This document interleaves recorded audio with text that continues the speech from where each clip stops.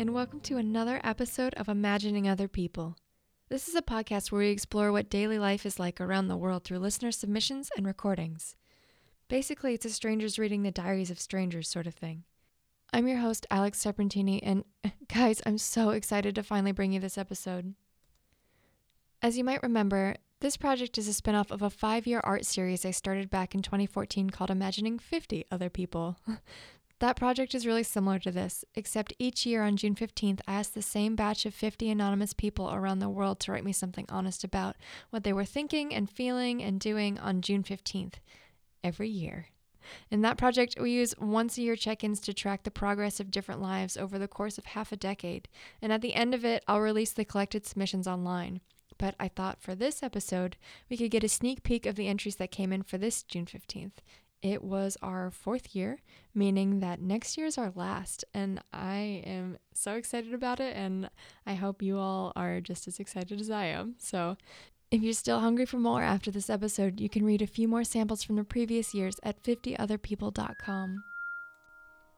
Today we'll hear just a few entries from this year, and they follow the same format of how this podcast regularly works. It's still a batch of anonymously written submissions read aloud karaoke style by a complete stranger.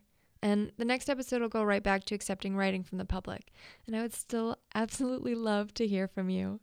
You can go to imaginingotherpeople.com for lots more information, frequently asked questions, directions, and all that other good stuff.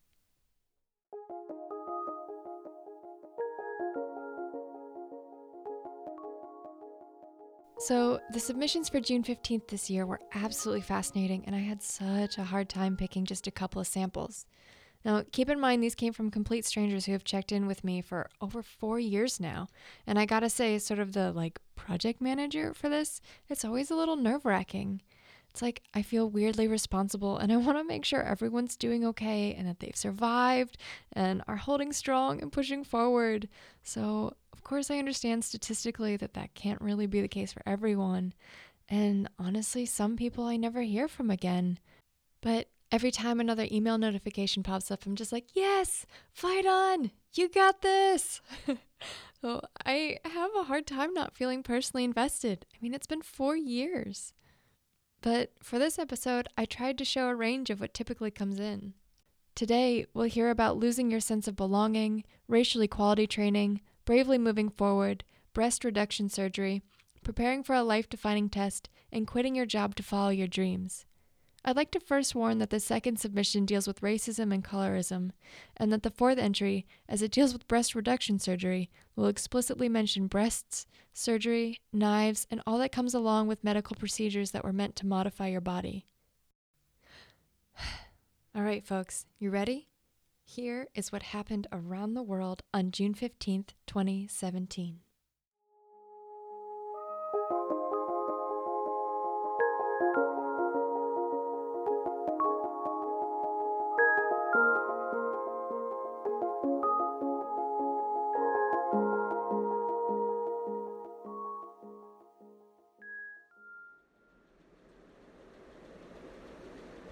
Hi, this is Esperanza. I'll be reading from writings by The Optimist. My biological clock is running backwards, sideways, and almost any other ways there is. Perks of a jet lag that ceases to subside. I think the most honest thing about my day, or this entire phase of my life, is the conviction that I don't belong. I don't belong in my country, I don't belong in my family, I don't belong in the traditions of my people. There are parts of me that sit here amongst the festivities of this month and feel so far removed from all that they stand for. I don't belong here. I'm in a state of suspended animation. I have found myself in a constant struggle between connection and disconnection, and I am finally that much closer to accepting that this is who I am, a fluctuating soul. I type this and I'm pondering how much the name I gave myself at the beginning of this honesty project may no longer be who I am. Am I still the optimist? Maybe. I guess a part of me will always be inclined to look at the world in an optimistic manner. But I am no longer blinded to the fact that I have always used the optimist as a cover to shield me from my own reality, which is far from optimistic at times. Hello, this is Perseid, and today I'll be reading something by E.T. Today, I am on the second day of a racial equality training. It's been an interesting year. A lot has happened. But those are details I'll keep to myself. Today was a day where I wish I were as happy as I were earlier this week. But today was rough. I loved parts of today, sharing cat stories with a fellow cat lady, looking at lovely memes, having a few moments with a new friend, taking a deep breath of my Corsican mint plant. And it's not that I disliked other aspects of my day, but I am feeling lower on energy.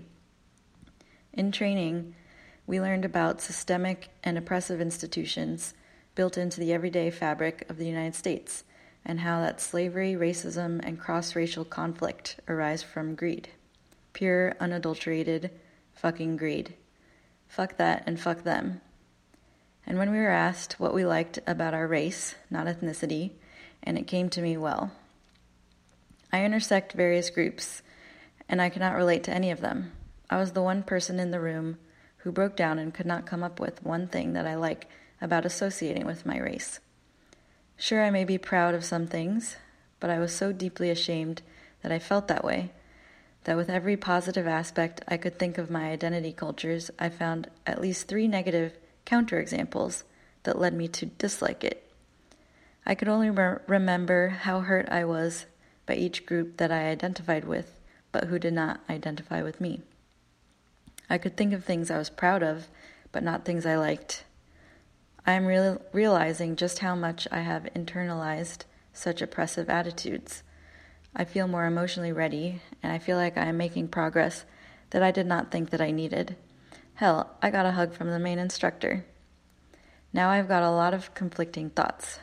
Shame, fear, anger, validation, more, like thunderstorms colliding and creating drums that pound the ground. I feel my heart pounding in my head and in my chest every few minutes ever since. Turmoil. My heart is in knots. And I still have a little glimmer of hope, a little thread that I will not let the children I take under my wing to go through what I went through in the process of growing up. They will not be ashamed to take root in their skin, their nationality, their culture, their parents, their peers, their neighbors, their schools, their communities. I will be more knowledgeable with every waking day. That's my goal. That's what I've always wanted to do. That's why I'm doing what I'm doing. For now, though, my job is to untangle the knots within myself. Perhaps one day I will find something I like about my skin. Hey there, this is Norman, and tonight I'll be reading a submission by one supposed Harvey Morrison. Today, dear reader, a revelation. I had been working hard over the last year on a new project, a new opportunity, for myself and hopefully for others. It had caused sleepless nights, literally, grant applications don't write themselves, and strained relationships. It had unearthed rich seams of exhaustion I didn't know existed and new kinds of stress. Some are constructive, others are not. What had started as an exciting new chapter of my life became less and less palatable over time until the negative outweighed the positive, and I had to draw the chapter to a close. This left me relieved but sad, and as time has gone on, the after effects to my confidence are still being felt. I was being used, and in my excitement I had told myself that it would be worth it in the end, but it wasn't. I'm so very glad I had the bravery to cut loose, but it had left a hole. Until, that is, today, when I realized I can build something with my own ideas, not someone else's, that I do have what it takes.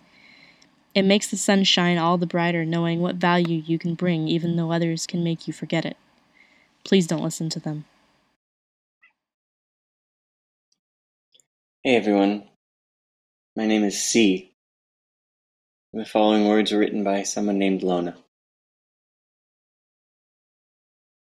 In a week's time, I'll go under the knife at redacted name of city, plastic surgery, off of redacted name of road, about 2 miles from our apartment, where I am now, sitting on the couch, imagining my body being sliced open. Since I was 18 years old, I've dreamed of having breast reduction surgery. Every photo of me from the ages of 12 to 18 featured my barely smiling head atop a shirt tent, most always men's shirts from Goodwill, spine curved over for modesty. I've lugged them around for more than half my life and have been, like it or not, defined by or in spite of them. Along with other self-esteem cancers one has to endure through adolescence, body image was the most inescapable for me. My breasts had grown against my will and better judgment. Who would actually want these, I would ask myself. I had no room for them. I had planned for my chest to be a no-boob zone as long as possible. But when that was not in my control, I used to fantasize about my future as an adult. In the future, scientists would surely have figured out a way to make detachable breasts, so you could just slip off your chest holster when you got home and wander around totally free. In the future, you could take multivitamins that would increase your IQ while depleting breast tissue. In the future, surgeons would develop boob banks, where people can transfer breast tissue from donor to recipient instantly, and no one will have to have boobs they don't want. These were the lullabies and bedtime stories I concocted for myself. I fell asleep every night praying to science gods that I could delete my chest someday. For a girl who didn't want large breasts, the consequences of having them felt more acute, more spiteful. I worried that people might mistake my having large breasts and somehow showing them off as wanting their attention.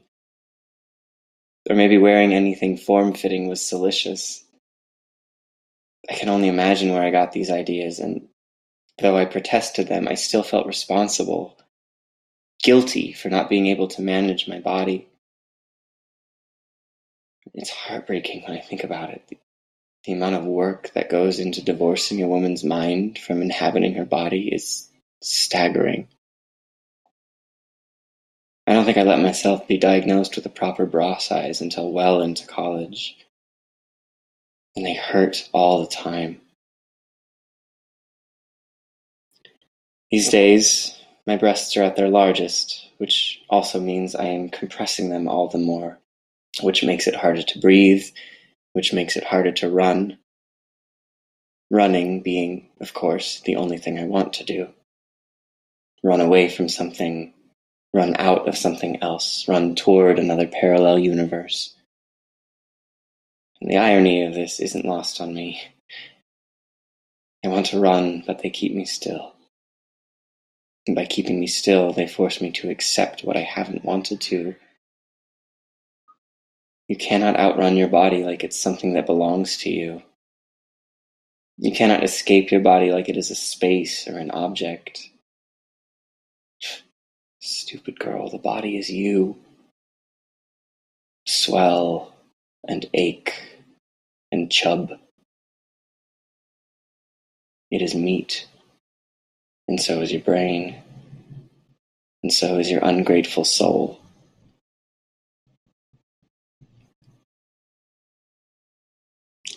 I don't know how to sift through my feelings about surgery. My consultation with Dr. H was pleasant enough. I could make jokes about the folk singers, what I call my natural amplitude, and he laughed along. He listed the buzzwords I needed to hear. Too big for your frame, back problems, posture, self-conscious, and straps carved up your shoulders.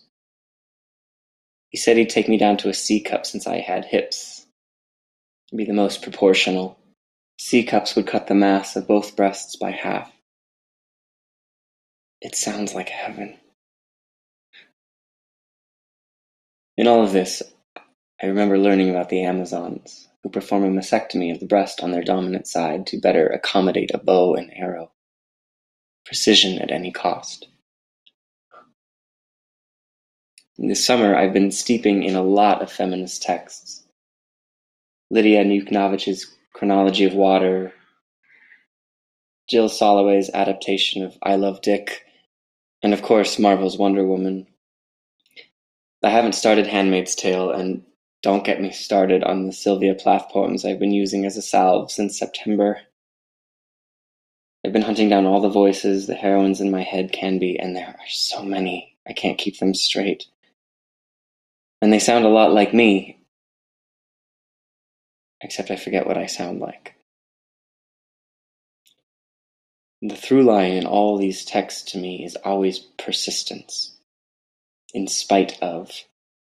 Like, see, she's still here, and here, and here. She was brave there, and will be stupid here.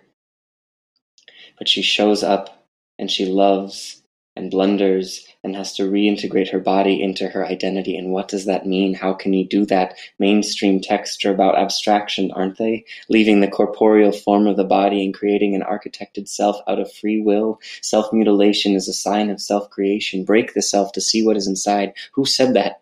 I bet it was a supervillain or part of some goblin curse, but I'm sure it was the fashion editor for Vogue.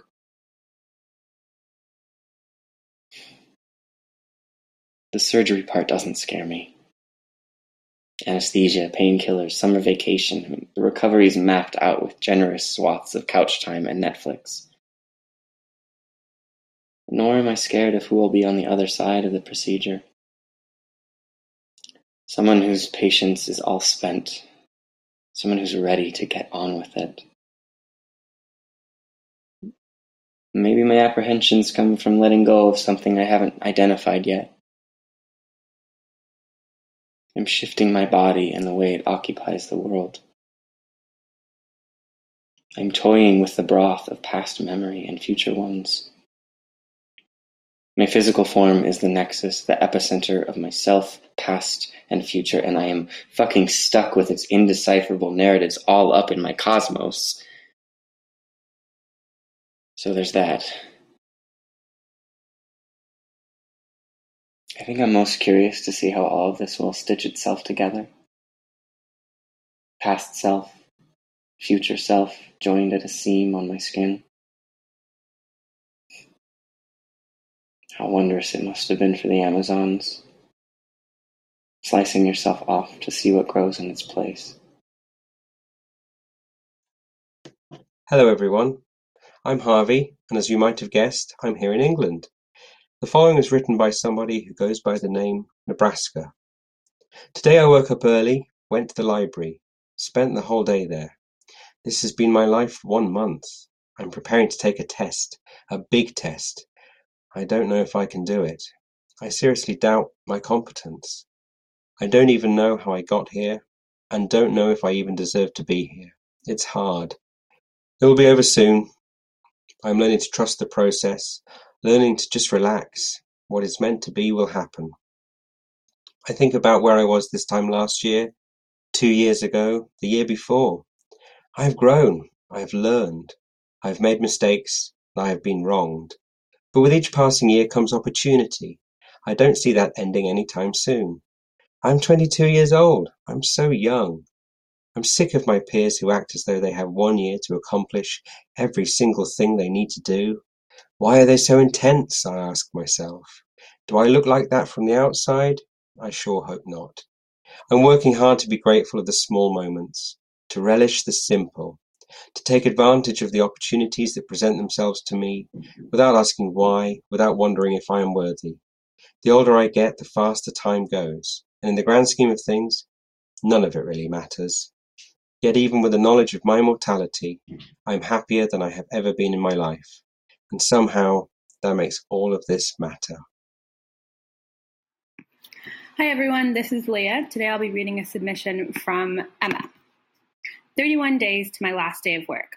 I'll be leaving my current job in 31 days to go after what I've always wanted. In 46 days, I'll be starting drama school. Almost 3 years ago, I took this job knowing I didn't want it. From day one, I had one foot out the door. I've always known what I want, and this job was a means to that end. I've never admitted that to anyone at work. I teach children, and I always feel guilty for the real reason I am there. I have one class of 6-year-olds, the youngest age I teach, and this class is on Thursdays, today. Sarah said, "My mommy said you're leaving." I hadn't told my students that I was leaving yet. Sarah's parents must have received the official email from the school today and mentioned it to her. I hadn't told my students yet, in part because I'm waiting for their parents to be officially informed, and in part because I didn't quite know how. I smiled at her. In that moment, I felt bad she hadn't heard it from me first. Me. "Yes, I am." "Sarah, why?" Me. "I'm going back to school." She had a look on her face that made me feel like she thought I was abandoning her. My heart sank a little. I wanted to explain to her that I wasn't, and I was going to study what I love, so that I can learn to do what I love doing well and hopefully do it for the rest of my life after. But I couldn't quite tell her I love acting more than I do teaching. So I went with, "Don't worry, I'll still be here for 4 more weeks, and your new teacher will be really nice." I had to start class and called the rest of the students to settle down. And just as I was about to begin, Sarah said, "But you're so old. Why do you have to go to school?" I enjoy watching Stephen Colbert, and every weeknight I watch his latest monologues and interviews on YouTube. I live halfway across the world from Colbert, so the interviews I watch are usually from the day before. In one exchange, Trevor Noah said, "You know what I find? I get my energy from doing the things that I love, and I find if you do everything you love, and I know it's hard in this world, we're trained to believe that certain things are what we should be doing. If you do the thing you love, you don't get tired. You get tired because of the challenge, but you don't get mentally and emotionally tired. You just go, man, that was a nice day. I did everything I loved." Imagine doing something you love until you got tired. That sounded wrong, but you know what I'm saying. And Stephen Colbert responded, "It sounds very right to me." This is why I'm going to school, Sarah. It's something I have to do. I strongly believe in going after the things you love. You fight for the things that set your soul on fire. I hope one day you discover what sets your soul on fire and fight for it too. Thanks for listening to Imagining Other People. Again, I'm Alex Serpentini, and I'd love to hear from you. Check us out at imaginingotherpeople.com to learn more about this project and how to get involved. This podcast is an offshoot of the Imagining 50 Other People project, which we featured submissions from today. You can learn more about the project and read other samples of previous submissions at 50otherpeople.com. The music was done by the incredibly talented B. Barber of Psychic Skin. It was produced by Serpent Industries. Thanks, and take care.